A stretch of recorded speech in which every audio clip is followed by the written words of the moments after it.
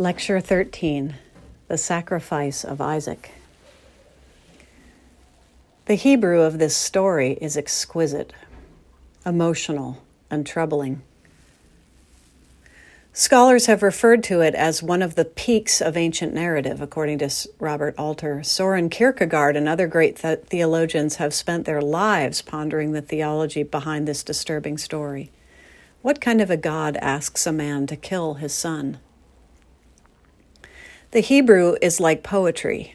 God says, "Take your son, your only one whom you love."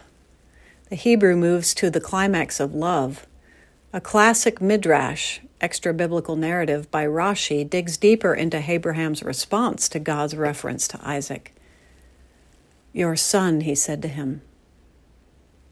Abraham responded, "I have 2 sons." God said to him, "Your only one." He said, "This one is an only one to his mother, and this one is an only one to his mother." He said to him, "Whom you love." Abraham said to him, "I love both of them." God said to him, "Isaac." What does God mean, your only one? Abraham did have 2 sons after all. Some scholars have pointed to the alternative meaning of the Hebrew word yadid, translating it as favored one. But Alter thinks this skirts the issue. Isaac is the only son of Abraham's legitimate wife, Sarah. Isaac is the heir, and for the Israelites there is only one. It is a cruel reference, almost as if God had already killed off Abraham's other son, Ishmael. God instructs, "Go forth to the land of Moriah and offer him up as a burnt offering on one of the mountains which I shall say to you." Tradition has it that this kind of Moriah, and especially the reference to a mountain, this land of Moriah, refers to Jerusalem. Muslims' Dome of the Rock on the pinnacle of the hill of Jerusalem is the site where they believe that the sacrifice occurred. However, they believe that this was Ishmael, not Isaac, who was offered up as a sacrifice. Ishmael is the beloved son in their understanding. This Jerusalem is the site of 2 great sacrifices, the sacrifice of the son of Abraham, which was interrupted by God, and the sacrifice of the Son of God, which was not interrupted, but would be redeemed. Jerusalem is the locus of bloodshed, incomparable suffering, and also redemption. Such is the city of God, fallen in this world and yet destined to be redeemed in the next. The narrative in this story in Genesis 22 repeats the words "his son" and "his father" over and over again, stressing the intimate nature of this relationship, the most sacred of all human relationships, for it is in the birth of a son that a man of that time could hope for life after his own death. In a sense, by offering to sacrifice his son, Abraham was killing off his own life, his seed, his offspring. It was worse than suicide. After the horrible command, the Hebrew becomes very specific and almost wooden in its detail. Abraham rises early, takes 2 boys with him, saddles his donkey, and in a foretaste of the horrible act to come, splits wood with an axe for the fire. Then they set off. It takes them 3 days to reach the site of the sacrifice. 3 becomes a holy and mysterious number in all of Scripture, but I can't help wondering what the heck they talked about for 3 days of walking. How could Abraham stand it? How could he not say anything? How could he possibly say anything? He must have been terrified, or perhaps just numb and in shock. Have you ever had to go somewhere that you didn't want to go? Have you gone on a journey to a destination that you dreaded? I cannot imagine the pain of each step on this journey. Was Abraham waiting for God to just cry out, "Just kidding, you can go home now"? Was Abraham beyond all thought, beyond comprehension, in some kind of state of numbness and exhaustion and just putting one foot in front of the other? And Isaac. At this point, Isaac had no idea what was going on. As far as he knew, his old father was taking him on a trip, and that was exciting, perhaps. He was separated from his mother fairly quickly and probably without much explanation, for Abraham does not seem to be overly conversant. Was Isaac happy? Could he sense his father's turmoil? Was he engaging in some imaginary games on the way to make the time pass? All of the above? Perhaps Abraham brought these two slave boys to play with Isaac and distract him.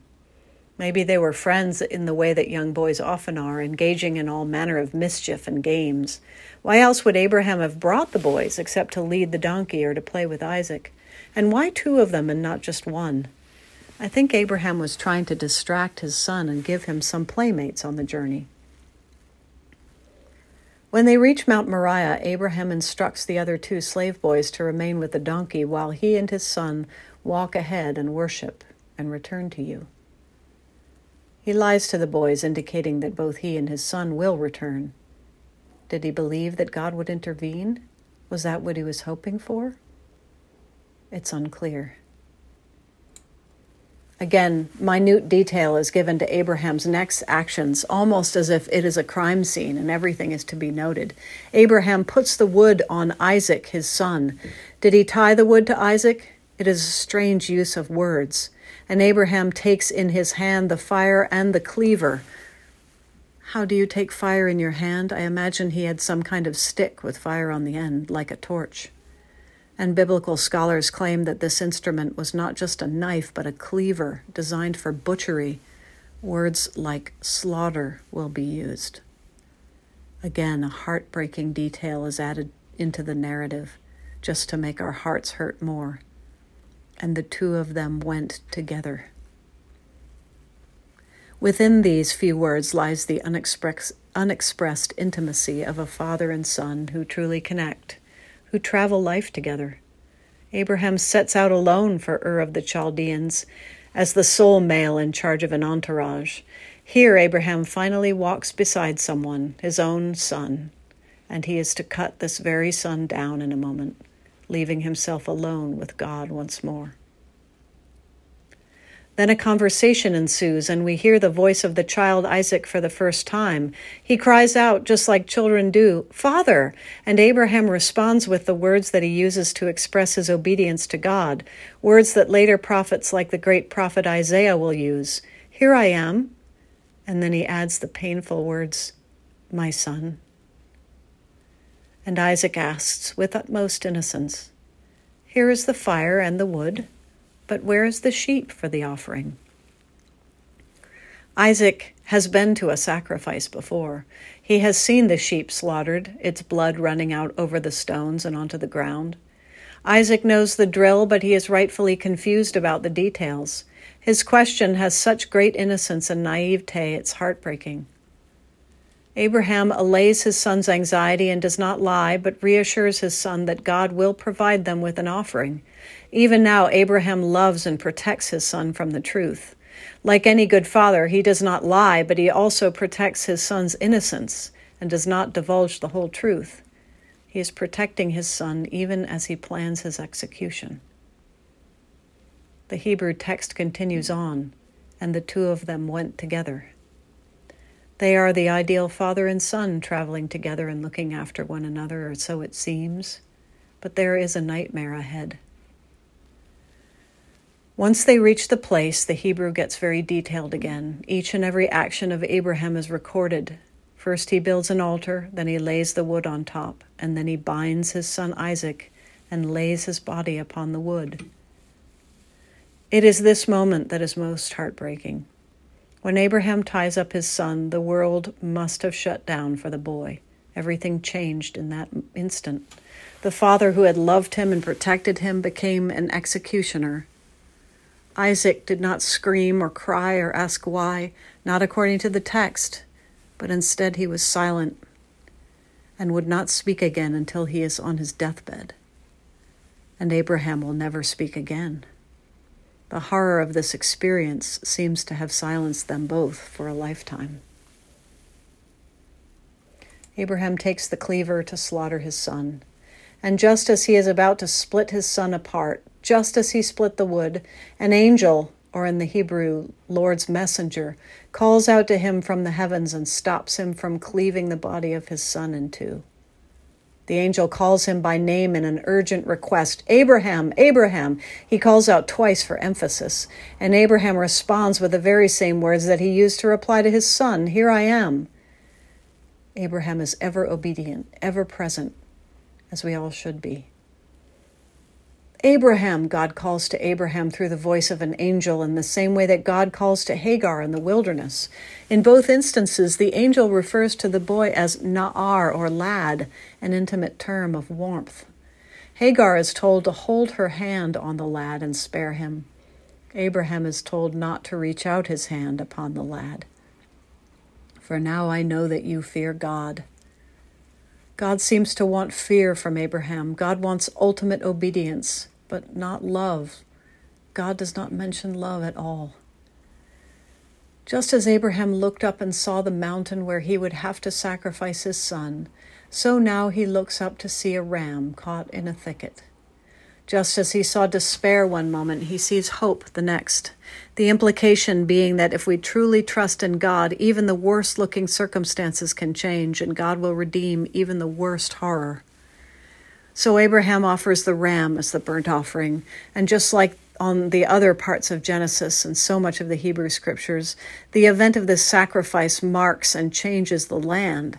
Abraham names the place Yahweh Yireh, which means the Lord he sees, or the Lord he will be seen. It is not clear if he refers to Abraham or to God. It is ambiguous. God once more promises descendants for Abraham, but this time God adds to the promise that of military triumph as well. Because you have done this thing, God says. It is a thing. It is an abomination, what God has asked Abraham to do. It was not right.